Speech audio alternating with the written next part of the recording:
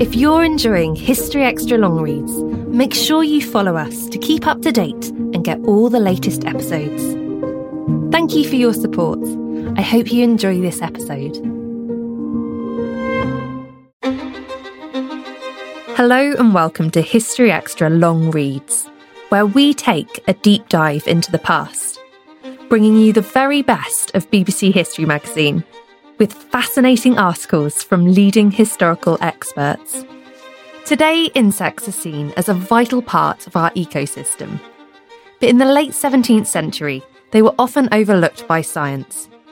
Today's long read, written by Patricia Farrer, tells the story of the groundbreaking lepidopterist Eleanor Glanville, whose research provided solace from a turbulent personal life. Today's feature originally appeared in the October 2023 issue of BBC History magazine and has been voiced in partnership with the Royal National Institute of Blind People. Eleanor Glanville was in her early 30s when she made a terrible mistake. A wealthy widow, in 1685 she married a second husband who was more interested in her fortune than in marital bliss. He became increasingly violent, kidnapped their own son and turned her family against her.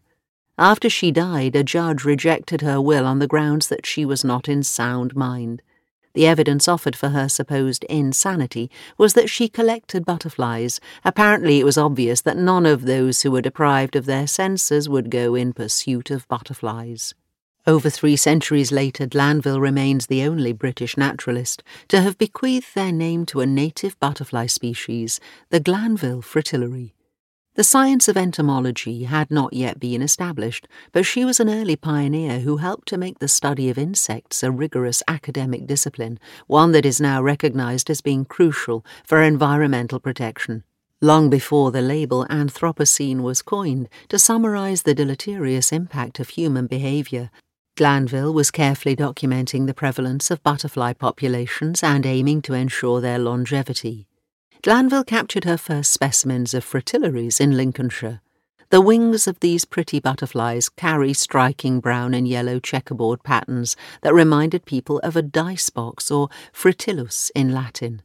They used to abound all over Europe, but in England they're now mainly confined to the Isle of Wight, having succumbed to the double ecological pressure of hotter weather and a decline in their favourite food, ribwort plantain. Modern ecologists have devised an injunction for creatures who want to survive, move, adapt or die.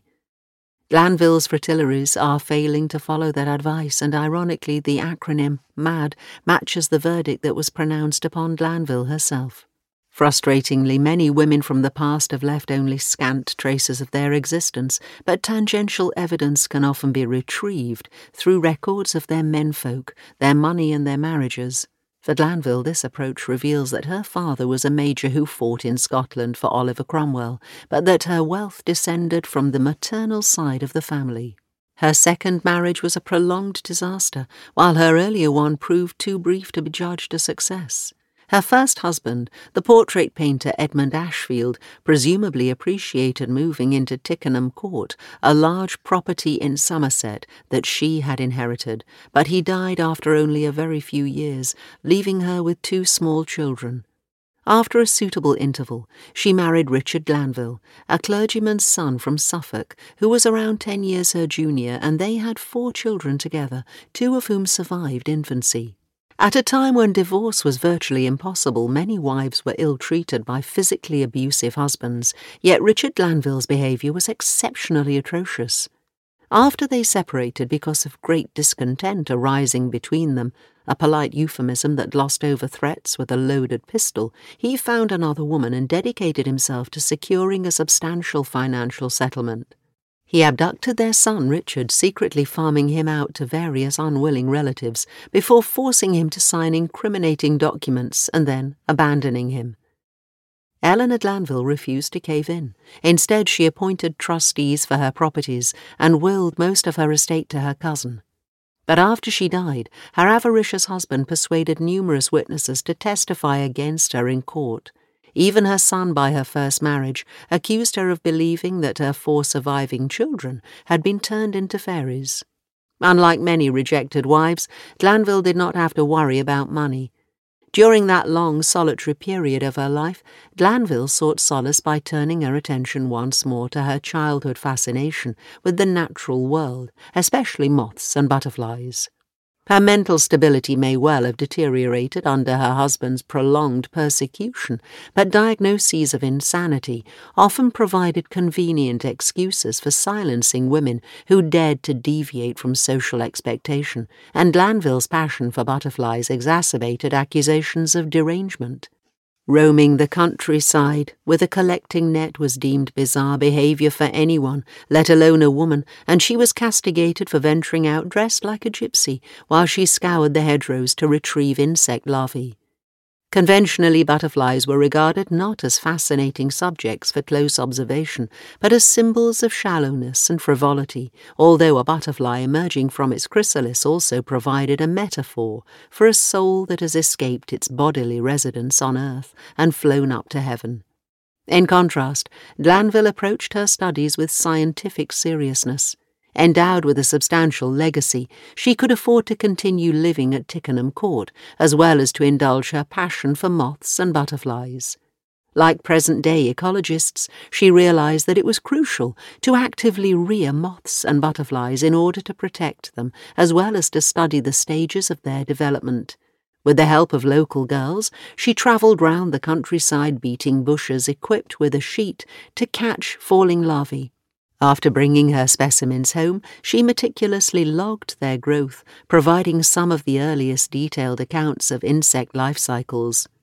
Glanville also recruited her servants as assistants, paying them with unusual generosity to deliver butterflies that particularly intrigued her. Issuing detailed instructions, she only accepted insect specimens that had been carefully protected by being wrapped in folded paper so that they arrived in tip-top condition.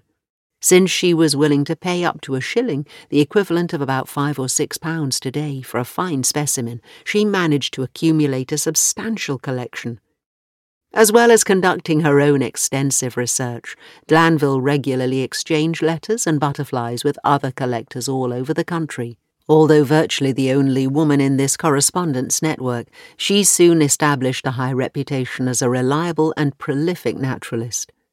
After she met fellow enthusiast William Vernon in London, he reported that she had compiled the noblest collection of butterflies, all English, which has shamed us, and she sent 100 examples to the Royal Society. England's most eminent butterfly expert was James Petiver, and Glanville came to know him so well that he took on her son Richard as an apprentice.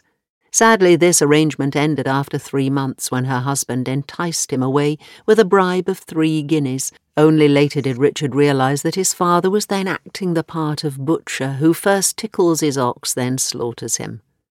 Petiver was compiling an authoritative Latin catalogue of British insects, and he gave full credit to Glanville for her contributions. She sent him boxes of carefully pinned butterflies from all over the country, including several that had been previously unknown, and notably the one that was later dubbed the Glanville Fritillary. Eleanor Glanville must forever remain an elusive character. No portraits survive and no documents exist that convey her experiences and emotions in her own voice. Most of her precious specimens have been eaten away by mites and moulds, but 3, 2 moths and a butterfly, are still preserved in London's Natural History Museum. Despite the turbulence of her life, she has not been silenced. Her name lives on in the butterflies she loved, documented and preserved. Today's feature was written by Patricia Farrer. Patricia is a historian of science at the University of Cambridge. Her most recent book is Life After Gravity, Isaac Newton's London Career, published by Yale. Thanks again to the Royal National Institute of Blind People for their help voicing this article, which first appeared in the October 2023 issue of BBC History magazine.